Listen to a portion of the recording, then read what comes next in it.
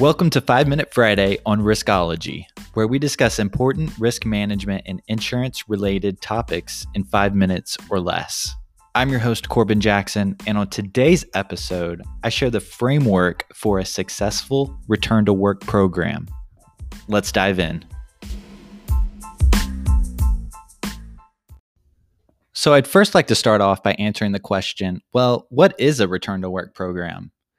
It's really a plan established by a business to help reintegrate employees who have been away from work back into the organization.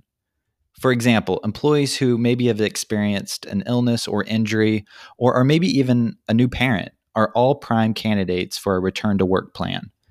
These programs also help employers better control the total impact and cost of employees being away from work.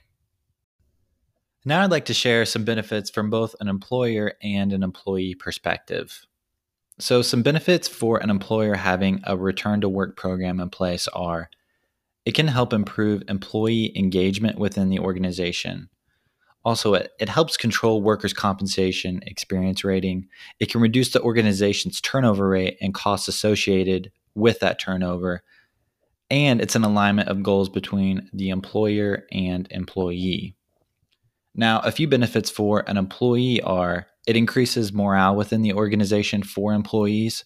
It improves the chance of returning to work altogether.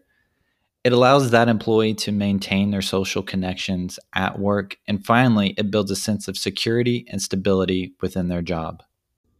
If you're looking at implementing a return to work program within your organization, here are 3 essential components to consider. Number 1, identify a coordinator. It's important to have a coordinator that oversees the entire return to work program, from implementation to monitoring to coordinating the communication between supervisor, employee, and the physician. This coordinator should take a proactive approach in maintaining a list of modified job descriptions, ensure recovery is progressing towards full duty work, and keeping top management informed of successes and failures within the return to work program. Number 2, develop a formal company policy. This written policy should be approved and supported by leadership. It's also important to ensure the employees understand the policy. So if you have that new employee orientation, make sure to take time to go over the return to work program or periodically with your current employees. Number 3, designate a medical provider. This again is where your coordinator can step in and build relationships with medical providers and physicians. So invite the physicians to tour your facilities and view the physical components of your employees' work.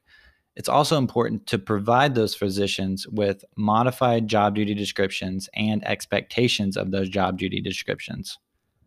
Now, I know your time is extremely valuable, so I appreciate you listening. If you or your organization would like additional information on how to develop a successful return to work program, please contact me. I look forward to the possibility of connecting with you soon. Take care.